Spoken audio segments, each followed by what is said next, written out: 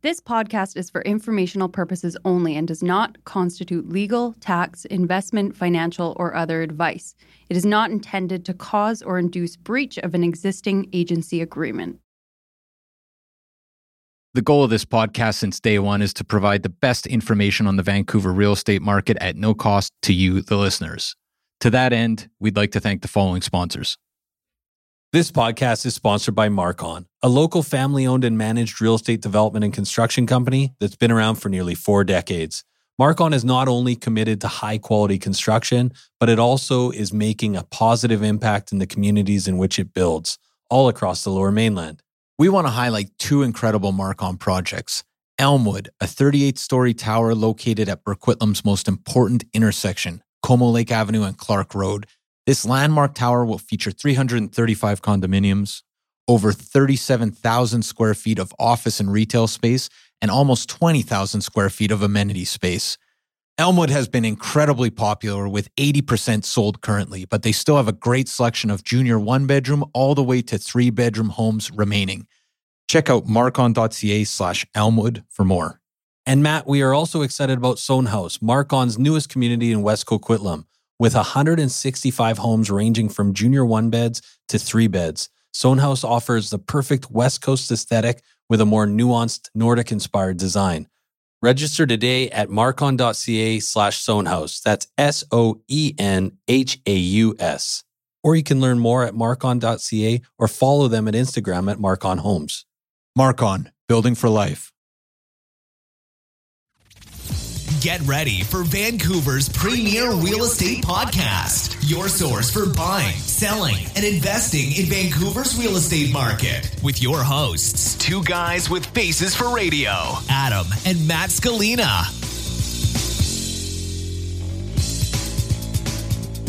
And welcome back to Vancouver Real Estate Podcast. I'm your host, Adam Scalina. And I'm your other host, Matt Scalina. And today we have an amazing show for you today. Was that really your intro? What the hell was that? And we've got Aziz Aziz from the Aziz group. That really is our intro. What's with the faces for radio? You don't like that? No. Tell us how you really feel. Hey, you know I don't pull any punches. Well, so we got Aziz with us today, and we've got a great show. Yeah, we always do. Fantastic show.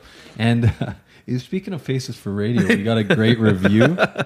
We did. Kevin Farkless, if that is your real name, you mentioned that you thought both of us were terrific, especially the cute one. Yeah. Why do you have to hate on Matt? I was just going to say, and Adam's feelings are terribly hurt. Also. Okay, so we got a great show for you today. We've got Dustin Woodhouse, an amazing mortgage broker with Dominion Lending. But first, we wanted to talk about this article that came out on moneysense.ca by Romana King and Mark Brown, which was published just a couple days ago, March 9th, 2016. Yeah, and basically the thrust of the article is in the Lower Mainland, prices are out of control. A lot of people are worried about prices declining, some sort of correction happening, and they're looking at certain neighborhoods that are good value.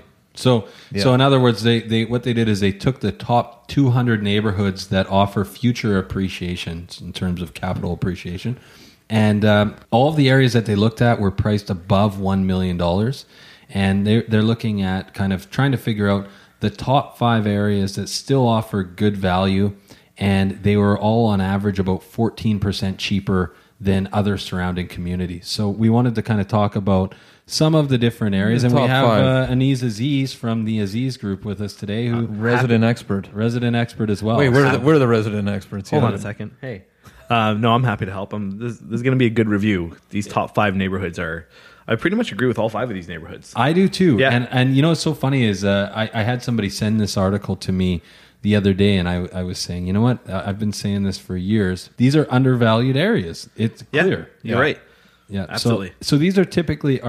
So I want to clarify for the people at home: are we looking at condos? Are we looking at townhomes? Are we looking at? There's single family homes. I mean, every one of these top 5 areas, they're talking about properties over $1 million. Well, if they're talking about stuff over $1 million, Yeah. I'm sure there's condos that would fall into that and townhomes that would fall the into that. thrust- But the the thrust thrust. will Yeah. be town. Yeah, absolutely. And that actually makes sense because when we're talking about some of these areas, and I don't want to spoil them, but we are talking about largely single-family detached areas. Right? Exactly. Okay, so why don't we start with the top? So number 5, and it's Drum roll. Drum roll. So we are actually coming live from this area. Yeah, from this area, and Undisclosed location. undisclosed location in Renfrew, Vancouver East. Great area. The thing about Renfrew is that it's gone overlooked for I think many years, Yeah. and it's kind of because it's the last area where it's the outer skirts of Vancouver proper, right? It's the last area before Boundary. Yeah, I think a couple years ago, everyone was looking around Commercial Drive. Grandview was really seen as the up-and-coming neighborhood, and Renfrew was still a little further east. And A little now further it east than is- some people wanted to go. It is, yeah. I mean, to give you an idea, we had a listing, Adam and I had a listing last week in Renfrew, and there was 17 offers. The open houses, it was like a zoo. It was like a zoo. And it sold well asking. over asking. Yeah. 17 offers seems like a lot to handle. It was actually. You Yeah, know what? I made a Well, joke it to sold another. 500,000 over asking. Yeah. That's a over lot. over 500,000 over. It was an incredible experience. I was looking at the offers as they came in. I said to another agent, I think I lost 5 years off my life. It was a stressful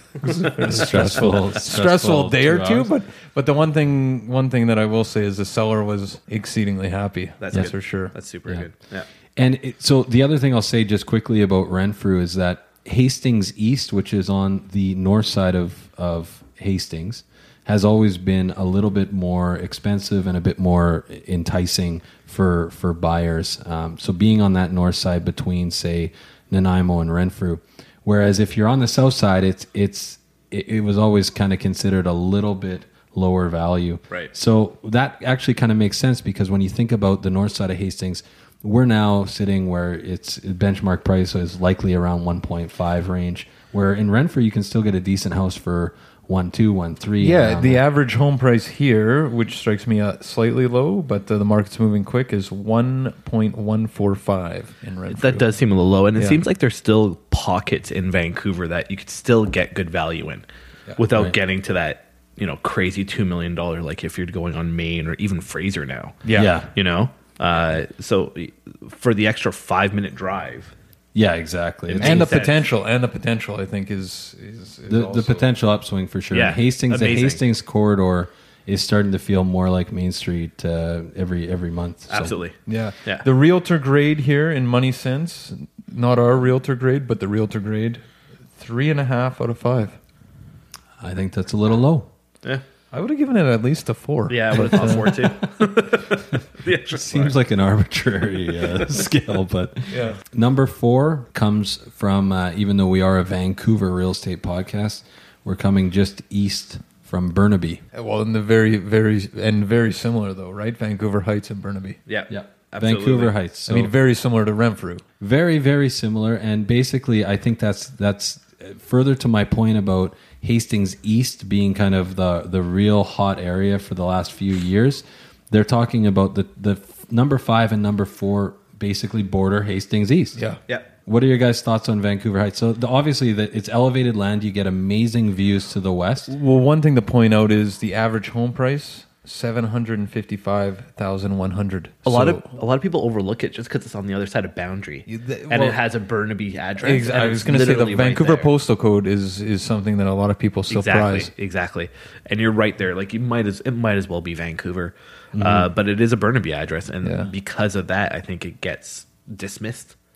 The other thing Yeah. that people don't look at is the area of the Heights, because there's a lot of great restaurants over there. It's there's a some- good strip of Hastings. And a lot of local like restaurants and stores and like specialty stores. Okay, so area number 3, Hastings. So we're talking about Strathcona here. Like this area has been coming up for a while, but you still get good value there. What's the average home price. The average there. home price is just over $1,036,000. Like I would buy on Hastings so quickly, and compared to some of these neighborhoods, like the upswing's so great, and there's tons of developers going the in. potential. The developers going in. I mean, it's Well, what they were saying in the article, which makes a lot of sense, is one, you have strips that haven't been redeveloped that are at all, right? So you still have the old vacuum cleaner stores, you still have the old and a very expensive real estate, and which kind of gives the area its charm, but also suggests that there's a lot of potential for redevelopment. Yeah. And how close is it to downtown? It's like a 5 or 7 minute drive.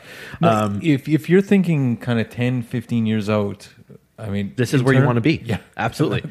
Post viaducts? Yeah, I mean, And I'll tell you now, like right now, it is not the most pleasant neighborhood to be in. But this is the thing. Yeah, It's, given the way Vancouver's going, well, it's and the way not as going to keep polished as going. some areas. It's it's not right. But you know what? We take the. I live in Renfrew. We take the bike route down Adenac. Yeah. Through Strathcona. Right through it, and right. There's so many great little coffee shops and kind of built into the neighborhood. I love it. I love it over there. Yeah. It's So it also- makes sense. It's also one of the parts of Vancouver that still allows light industrial. Right. And Right. that's a unique thing about it. Like it will eventually cater to all of Vancouver with what it can hold and what can be developed out there. Yep. It's a good spot to buy some land and hold on to. For sure. Didn't Chip Wilson just buy? Yeah, he did. yeah. It was Yep. Chip Wilson and the Ani groups Yeah, in there. they bought out there. Obviously, Wall Financial, where Strathcona Village yeah. is going up. And they That- sold out quickly. Oh, Yeah. Yeah. Okay, so the number 2 area, Brentwood Park, Burnaby. So that actually, to me, makes a lot of sense, especially if we're talking about the detached market. But the thing about Brentwood, and I think we've talked about this in other episodes. One, Burnaby has some excellent city planners, and they're doing first of all, they're doing the redevelopment of Brentwood Town Center, which is going to be phenomenal. 250 new retail and restaurants in that and mall. It's going to be like a the super amazing mall. Brentwood is going to come out of that. Beautiful and, atriums, everything else. Concord Pacific has, I think, how many towers going up over there? Yeah, there's a lot. yeah. There's Yeah. a lot. So there's that, but then there's also I was speaking to somebody down at the city a few months back.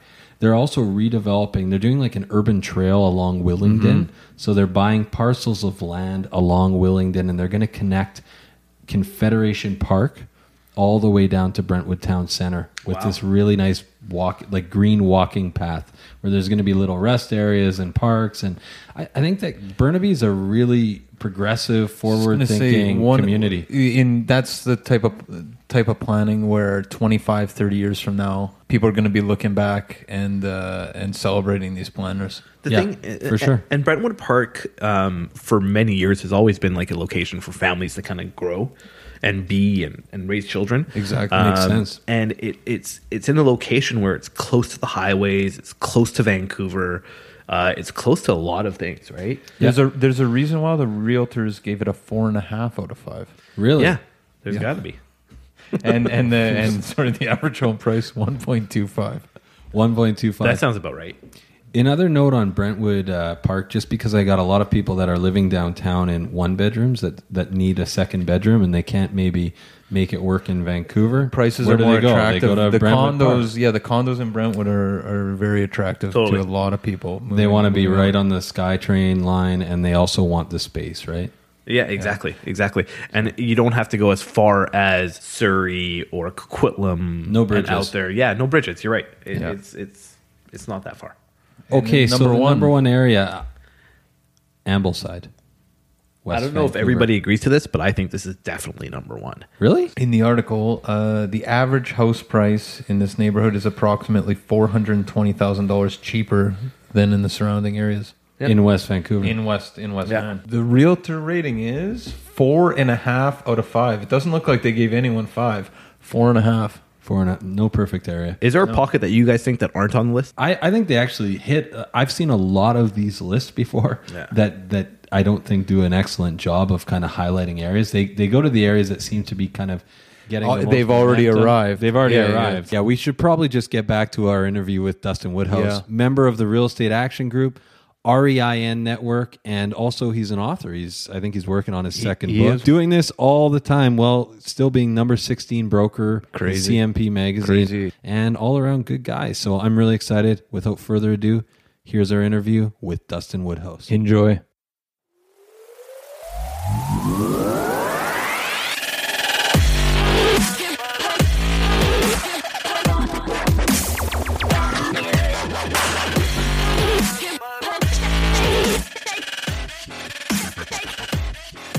So we're here with Dustin Woodhouse from Dominion Lending Centers. How you doing, Dustin? Not too bad, guys. Good morning. How are you? Good morning. So first of all, why don't you tell us who you are and what it is you do? I'm an independent mortgage broker. I've been for 8 years, going on 9, but they've been a little bit like dog years in the amount of volume that I've worked through over those years. Right. But the biggest, I guess, difference between myself and somebody else that a client might be talking to about their mortgage is that as an independent agent, I've got access to multiple lenders. So a lot of people will walk through the door and talk to their bank, and that's fine. But the person they're talking to really only has access to one set of solutions, the solutions of that one institution, not Right. multiple institutions. Right. Yeah, I've been explaining it to clients lately as you're sort of the Expedia of if you're looking for a flight, right? It's like you can walk up to the Air Canada counter and buy a flight, or you can, go online and type in to an aggregator and, usually get a better product and a better price.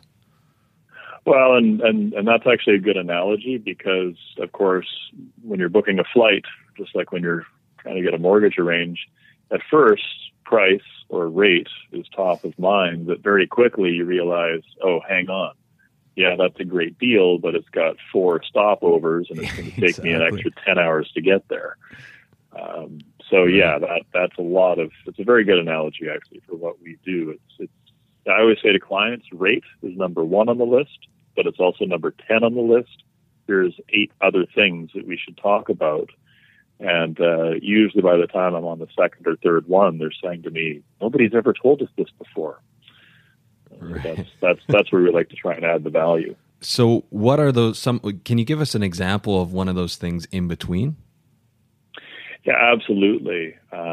Here's an interesting one, and I use this somewhat specifically worded sentence with every single client that I work with, at least once or twice in their initial conversations, and usually again before the transaction's over, because it acts like a little bit of a combination lock to unlock the memory of the conversation 38 months later. And so that one little thing that a lot of people aren't expecting is this. 6 out of 10 Canadians will break their mortgages. They'll break those mortgages at an average of 38 months, and they'll trigger a prepayment penalty they had no idea was coming. That term for that prepayment penalty is interest rate differential. And I won't bore you with a detailed explanation or the Byzantine calculation of how an interest rate differential penalty is calculated. And in fact, most representatives of the institutions, and it is the major banks and most credit unions that charge an interest rate differential penalty, would not be able to actually articulate the equation, and they certainly couldn't articulate the reasoning for it. Suffice it to say that we see currently that penalty equaling 4.5% to 6%. Recently, we've had a couple that's 6% of the mortgage balance. So the average mortgage balance in British Columbia, contrary to a lot of misconceptions, is actually only $300,000. But if you apply that basic math of 4.5% to a $300,000 mortgage, you're talking about a $14,000 penalty. Now, there's a number of other mortgage products and other lenders who will offer a product that is only a 3-month interest penalty ever. Mm-hmm. And a 3-month interest penalty mathematically is about 0.5% of the mortgage balance. So about $1,500 on that $300,000 mortgage. The biggest culprit is 5-year fixed from a major chartered bank. So although 2 out of 3 of my clients wind up with a major chartered bank, the majority of my clients wind up either in a variable rate mortgage or currently a 2-year fixed. I mean, the 2-year fixed is a phenomenal product, well worth looking at right now. And it does not contain that monster penalty inside it. And as I say to clients, most of them are thinking, well, I'm not going to break my mortgage. I say, hey, my office is based in the head office of a lawyer's office, a real estate conveyance office. And if you stop the next 10 people at the door who just signed their paperwork today and said, any chance you're going to break your mortgage in the next 5 years? 10 out of 10 will say, no way, not me. And 6 of them will be wrong. Right. So when should a potential buyer actually contact you then? Like in what stage of the process? As soon as they're thinking about buying something. Okay. I mean, I usually suggest to clients, pardon me, I shouldn't say I suggest to them, but I'm finding more and more clients are calling me before they've actually even spoken with a realtor. Certainly the majority of realtors want their client to get pre-approved before they start taking them out and showing them properties because, ultimately, you really want to know how much mortgage money you qualify for, what those payments look like, and really a pre-approval is something that there's different degrees of pre-approval. With our clients, we always like to pull up a current credit report. It does not have that big of an impact on somebody's credit score as they might think. It's a very, very worthwhile step. Nothing like going and, looking at 40 or 50 homes, finding the right one, dealing in the environment we're in with multiple offers, winning the bid, you've got a place, and then your credit gets pulled up. And true story, phenomenal client, 11 unpaid parking tickets. Now, how could this be? This is a very successful businessman, just a wonderful applicant in every way. How did he have 11 unpaid parking tickets? Well, he had them because his son was doing a wonderful job of getting up first thing every morning and running down to the mailbox and getting the mail every morning for them and plucking out all the parking tickets that he had gotten in Dad's car. Oh, no. Yeah. Now, we fixed that. We managed to solve that problem primarily because there was a long completion date. We had about 90 days to complete the purchase, so that gave us time to fix the credit report and deal with the parking tickets. But like I say, it's those little things that you're not expecting. You really want to get out ahead and have a detailed approval. So same thing with getting a complete documents package and reviewing all those documents in advance of writing an offer for a client, just to make sure the little things are addressed. So sorry to interrupt. I was just going to say, so getting a pre-approval means that you're basically getting the paperwork together? A true pre-approval would involve, you submitting pay stubs, a recent notice of assessment to confirm no taxes owing. Absolutely. Okay. Yeah. And what about rate holds? Well, that's kind of the key word that people confuse with pre-approval. I've been to my branch and I'm pre-approved. Well, did they pull up a credit report? No. Did they ask for any documents? No. So they took your word for everything, punched it in, told you how much money you qualify for, and have put a rate in. Did you explain to them what area in town you were looking for properties? Well, not exactly. Did you put in, do you know how much they put in for property tax and strata fee? Oh, no, I'm not sure. And a lot of times, representatives will build a pre-approval and forget to put property tax or strata fees in, which are very important. In Pitt Meadows, property taxes are extremely high. And the property taxes can actually cut your mortgage approval back by $50,000. Right. And same thing when you get into certain stratas where, like the good old days, strata fees were typically $150. Well, there's lots of buildings out there now with $300, $400, $500 a month strata fees. And the simple math, every $100 a month worth of strata fee cancels out $25,000 worth of mortgage money. So detail. You really want to get right into all of those things. So if in this market, obviously we've spoken quite a bit about this. A lot of people are going in subject free. It's just the nature of the market right now. It's so competitive. If you're pre-approved, does that mean you have carte blanche to go in subject free? Not at all. And in our office, on average, we're dealing with 1 or 2 clients a month, more some months, who have gone to their branch, been told they're pre-approved for X dollar amount, gone out, written an offer on a property subject free, then gone back into that lender and been told, no, sorry, you don't qualify. And it's either property taxes, strata fees that have kicked in and created a variation. It's a wrinkle in their credit report. It's a variation in their income that they didn't disclose. Well, I won't get into the detail there, but there are variations that matter there. Or it's something to do with the property. And that's probably the biggest thing that we see is, clients don't understand that they can be platinum plated. The lender wants to give them the money, but the property matters as well. And so there's any number of things that can arise in a property disclosure statement. Detached houses, one of the more common ones we see is vermiculite insulation, aluminum wiring, asbestos in the property. Like any of those things will basically cause a lender to reject the application. And it's not about whether you're going to fix it once you buy it. It's not about what will be. It's all about what is.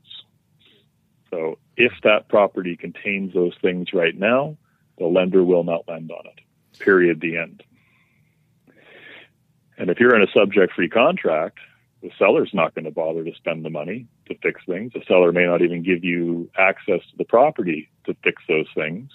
You may not have budgeted to remedy those things because some of those things are, potentially tens of thousands of dollars to remedy. So, as I say, the property really matters. And of course, in the case of strata properties, it's all about that Form B. Is there pending litigation? Is the property undergoing a major renovation? And of course, anytime the word membrane, water, or leak appears in the property disclosure statement of a strata property, you've got problems. Yeah, you know what? There was a story not long ago about a client who removed subjects on a downtown condo that had been rain screened, but the scaffolding was all but down except for they didn't have the certificate of completion yet, and that was a major issue when the lender that they thought they were good with rejected them, and they had to scramble, which is obviously a very stressful situation to be in. Yeah, I know I'm down basically to one lender that I can send a strata property to that does not have a certificate of completion for work that is underway. One lender. Wow. Out of 30 plus. The rest of them, no chance they'll finance that property. So we're in a situation here where buyers, in some cases, almost have to go subject free to be competitive. So what are the steps basically to write a subject free offer, something that's not conditional based on financing? Well, I'll give the secret recipe. And any clients who take this recipe and call their broker or their banker may get told, no, that can't be done. It can be done, but only a certain number of times before it can't be done. And so typically what you're seeing is the property hits the MLS Wednesday, Thursday, Friday. They've got showings Saturday, Sunday. They allow for inspections on Monday, and they're accepting offers Tuesday night. That sort of seems to be the rhythm that we've gotten into, and that's a great rhythm from a broker's perspective, because that gives me a heads up on Thursday, Friday. They're interested in the property. So I'll pull the MLS up, I'll give them the actual property tax, the actual strata fees, if applicable, and I can say, yeah, we're in the zone, the numbers work. Now ask for the property disclosure statement, get that for us.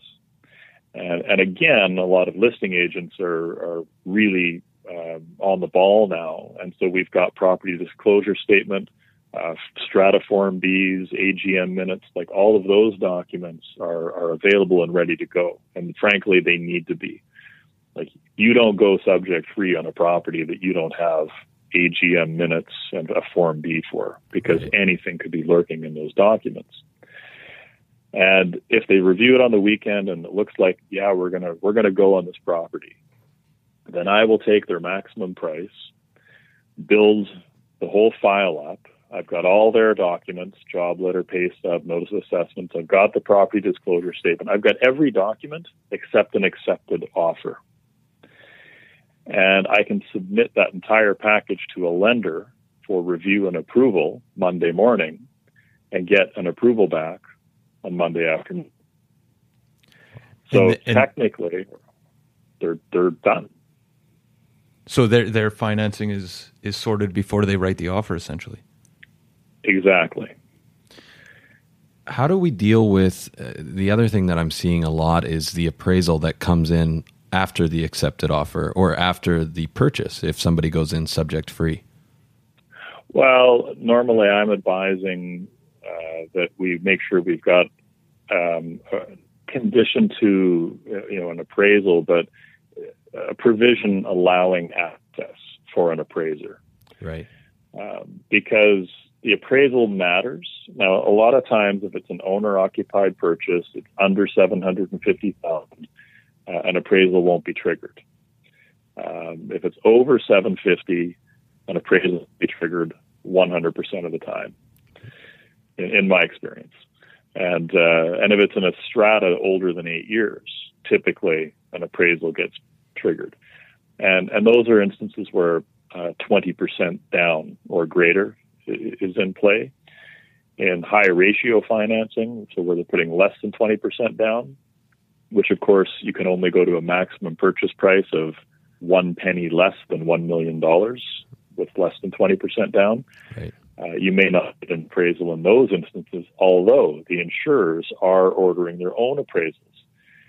And so it's not a guarantee that just because they're putting less than 20% down, an appraisal won't be required. It very well could be required, and the insurers are slow moving. So it could be 3-4 days later when you're suddenly being triggered with this condition for an appraisal. So I'd say very important when you're going in subject free that you still have a clause in there allowing access for an appraiser. Technically, the seller doesn't have to give you access after you've got your contract in place, right? Well, here's a scenario. So what if somebody writes, say the property is listed at $599, there's 7-8 offers, and somebody offers $700,000. The appraisal comes in at $675,000. What kind of situation are we dealing with there? Luckily, that's a somewhat rare situation. Appraisals seem to be staying on top of market values, and there's enough activity. There were 3 or 4 other units within a block or two that also sold at a similar price within the last few weeks that the appraiser has comparables. You've always got to be concerned that you're setting the new high water mark, that you are breaking new ground and paying a new elevated premium for a property. And in the example you just gave, where the appraisal comes in at $675,000, the contract says $700,000, what's happening there? Well, that client is going to have to come up with $25,000 cash in addition to their down payment. So again, subject-free offers for buyers of limited resources, i.e. 5% down, you got to be very, very cautious. You want to know they've got backup resources because they don't have an extra $25,000 to put down potentially. Mm-hmm. And clients just hitting 20%. You got to have that conversation with them too, because if they're coming up $25,000 short of hitting 20%, now they're triggering a CMHC mortgage premium.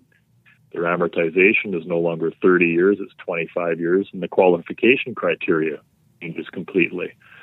And so it is a valid concern. As I say, fortunately, it's something that we don't really come across very often at all. Like over 200 files last year, about 140 purchases I worked on last year, the appraisal came in below purchase price, I believe, twice. Wow.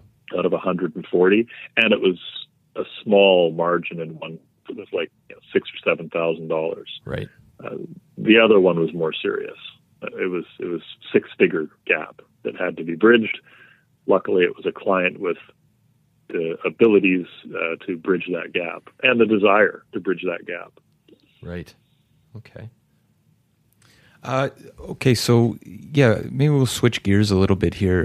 In your blog post, you talk about how the mortgage market is always changing, and you outline a couple different ways that it's changing. One is government policy that seems to get the most media attention, and I was curious to hear your thoughts on the new Liberal government's attempt to cool the real estate market here in Vancouver and also in Toronto by changing the requirements between financing from $500,000 to $1 million. And there's just, Adam and I definitely have opinions on how that's impacted the market here. But considering February 15th is the day that the change takes place, I was wondering how you think that's going to impact the market. Well, you know what? Before I answer that question, let me touch on one other thing as far as guidelines and policy changes that sort of ties into an earlier answer I gave you. And that's that lenders often create their internal guidelines and policies, and a number of lenders now will not review a purchase file without a complete accepted contract in their hands. So that little recipe I gave you for going project-free, it works with fewer and fewer lenders because, of course, they're trying to their own efficiencies. They don't want to be underwriting a file for 11 different people who are all bidding the same property. They don't have the time for that either. Everybody in this business is pressed for time just because of the nonstop increase in volumes month over month. Every month we hear, new high water mark over and above the year average consistently. So there are lots of little policy changes that aren't announced. As far as the bigger ones that are, the Liberal government is certainly under some pressure. I think all levels of government, municipal, provincial, and federal, are under some pressure to try and take steps to cool the market. And I think they're trying to do things that optically look like prudent steps, but aren't actually going to have significant material impacts on the market because, let's face it, the majority of Canadians are homeowners, and the majority of homeowners are renters, and the majority of homeowners really don't want to see 10, 20, 30, 40, 50% of the value wiped out of their home through some new government regulation.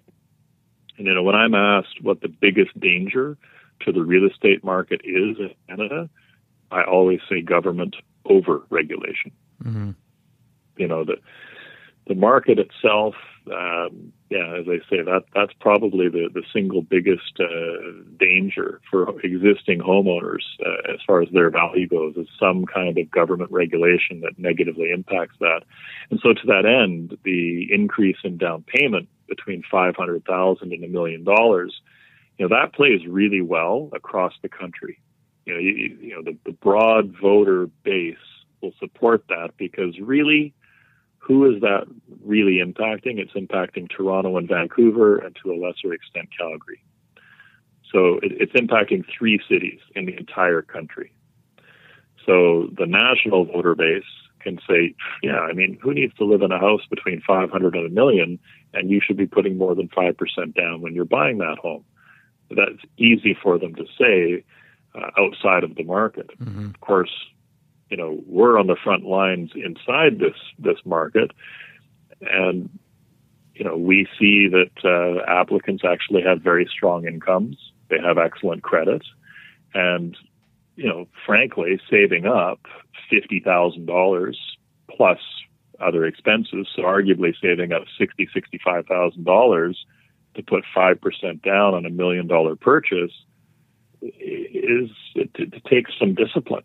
That is generally a disciplined individual that's done that. Right.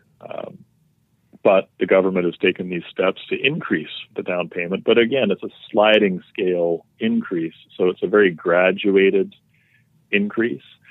And presumably people purchasing at the higher end of the market will be able to access the additional money. I believe the metrics I've seen are that it will impact somewhere between 2 and 4% of clients overall. Right. So your general impression is the market, February 16th, there's not going to be a cooling. Yeah, that's not, for people who think there's a bubble, and I'm not one of them. But that bit of legislation is certainly not going to be the pinprick that bursts the perceived bubble. Yeah, I mean, Adam and I work with a lot of people too that are looking in that that large bracket between 500 and $1 million, and there's very few of them that at least that we come across, I think, or at least that I come across that aren't putting down 10%. Yeah, 10% at least, and a lot of people obviously are putting down 20% to avoid the CMHC, right? Yeah, well, I mean, people have to keep in mind we're on the cusp of the greatest wealth transfer in history. The current grandparents and parents, or great-grandparents, grandparents and parents, for the most part, they are the wealthiest generation, wealthiest mass populace ever in history. Mm-hmm.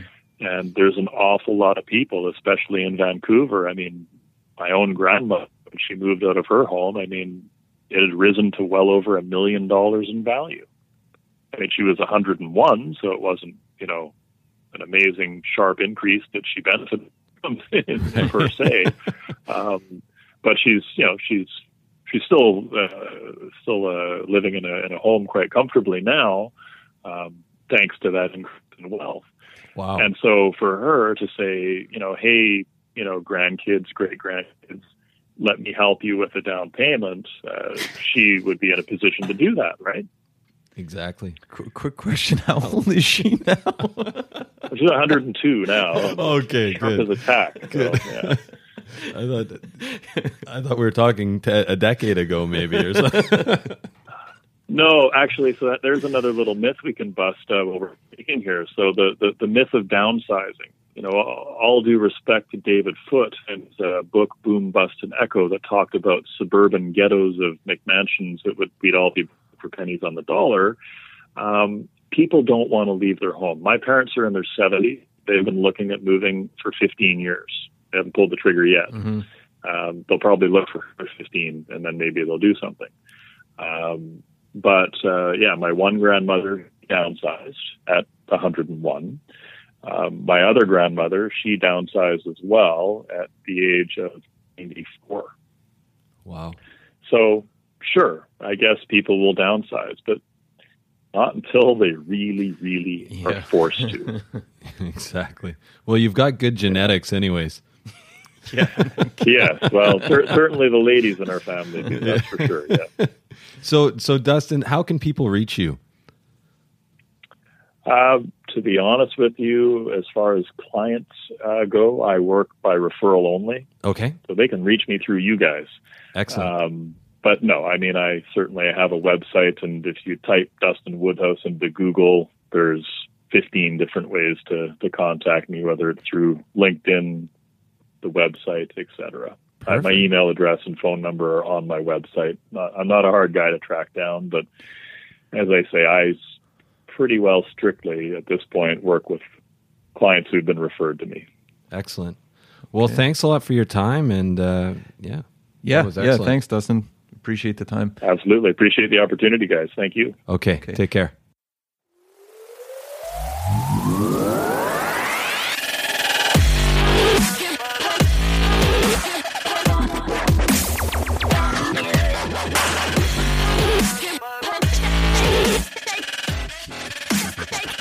So there you have it. Yeah, that was Did you find that informative? I learned a lot. Yeah, hopefully some of the listeners did as well. Anyways, if you have any questions or concerns for us, please do contact. Where can people reach you, Matt? Yeah, you can give me a shout at 778-847-2854 or at matt@scalinarealestate.com. Or you can reach me at 778-866-4574 or adam@scalinarealestate.com. If you enjoyed today's show, please do us a favor and go to iTunes and rate us, and also subscribe. We're going to have a lot of interesting episodes coming up focused on the city of Vancouver and real estate in Vancouver in general, and hopefully a lot to look forward to. Yeah, so tune in next time, and thanks for listening. This has been the Vancouver Real Estate Podcast with Adam and Matt Scalina. Contact us anytime at 778-866-4574 or 778-847-2854 or online at www.scalinarealestate.com. Subscribe today. Hey everyone, pardon the interruption. We just want to take a quick minute to thank the following sponsors who make this show possible. This podcast is sponsored by Common Ground Consulting. Are you developing in the Lower Mainland? Common Ground Consulting is a development management and consulting company with experience in single-family, townhouses, multifamily, and commercial developments. What I love about Common Ground, Adam, is they manage the whole development process, from due diligence and feasibility reports for initial purchase of land to completing rezoning, development permits, and building permits. They streamline the whole process with strong relationships with sub-consultants and municipalities and a deep understanding of all city requirements. Common Ground Consulting. Feasibility and efficiency prioritized every step of the way. Learn more at commonground-consulting.com or 604-807-6419. We are also sponsored by Oakwyn Realty. This is our real estate brokerage, best brokerage in the city, hands down.